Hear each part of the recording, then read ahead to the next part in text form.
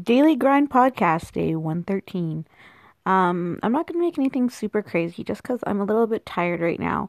My introvert feels like there's just been nonstop events lately, and my outgoing personality wants to keep pushing my introvert, but my introvert knows best. And so that's actually what I want to talk to you guys about today is the fact that your insides always know best. And there was this course and this personal development thing I signed up for tomorrow, and then I was speaking at a workshop, and I was taking my car to the mechanic, and then I was packing. I was doing all these things because I leave in 24 hours. And yes, the packing should have been done weeks ago, but I was so um, preoccupied with making sure that everything went off without a hitch for the Edmonton Comic Expo.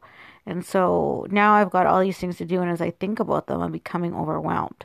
And so I had to ask myself, okay, why am I feeling overwhelmed? And sometimes you're feeling overwhelmed because it's the change and you know lots is happening and you're growing and you're becoming a different person. And sometimes you're overwhelmed because you've just been saying yes way too much.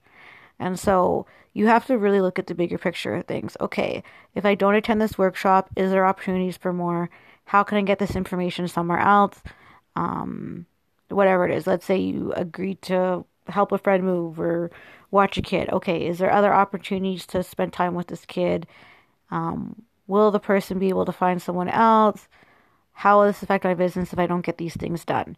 And that's things that we really have to ask ourselves. And yes, there's a balance between relationships and people, but at the end of the day, it's the same thing, you know? You can't help someone if you're not helped or you're on the airplane. Like, it doesn't matter if you run out of air while you're trying to put oxygen on someone else, well, then you're both dead.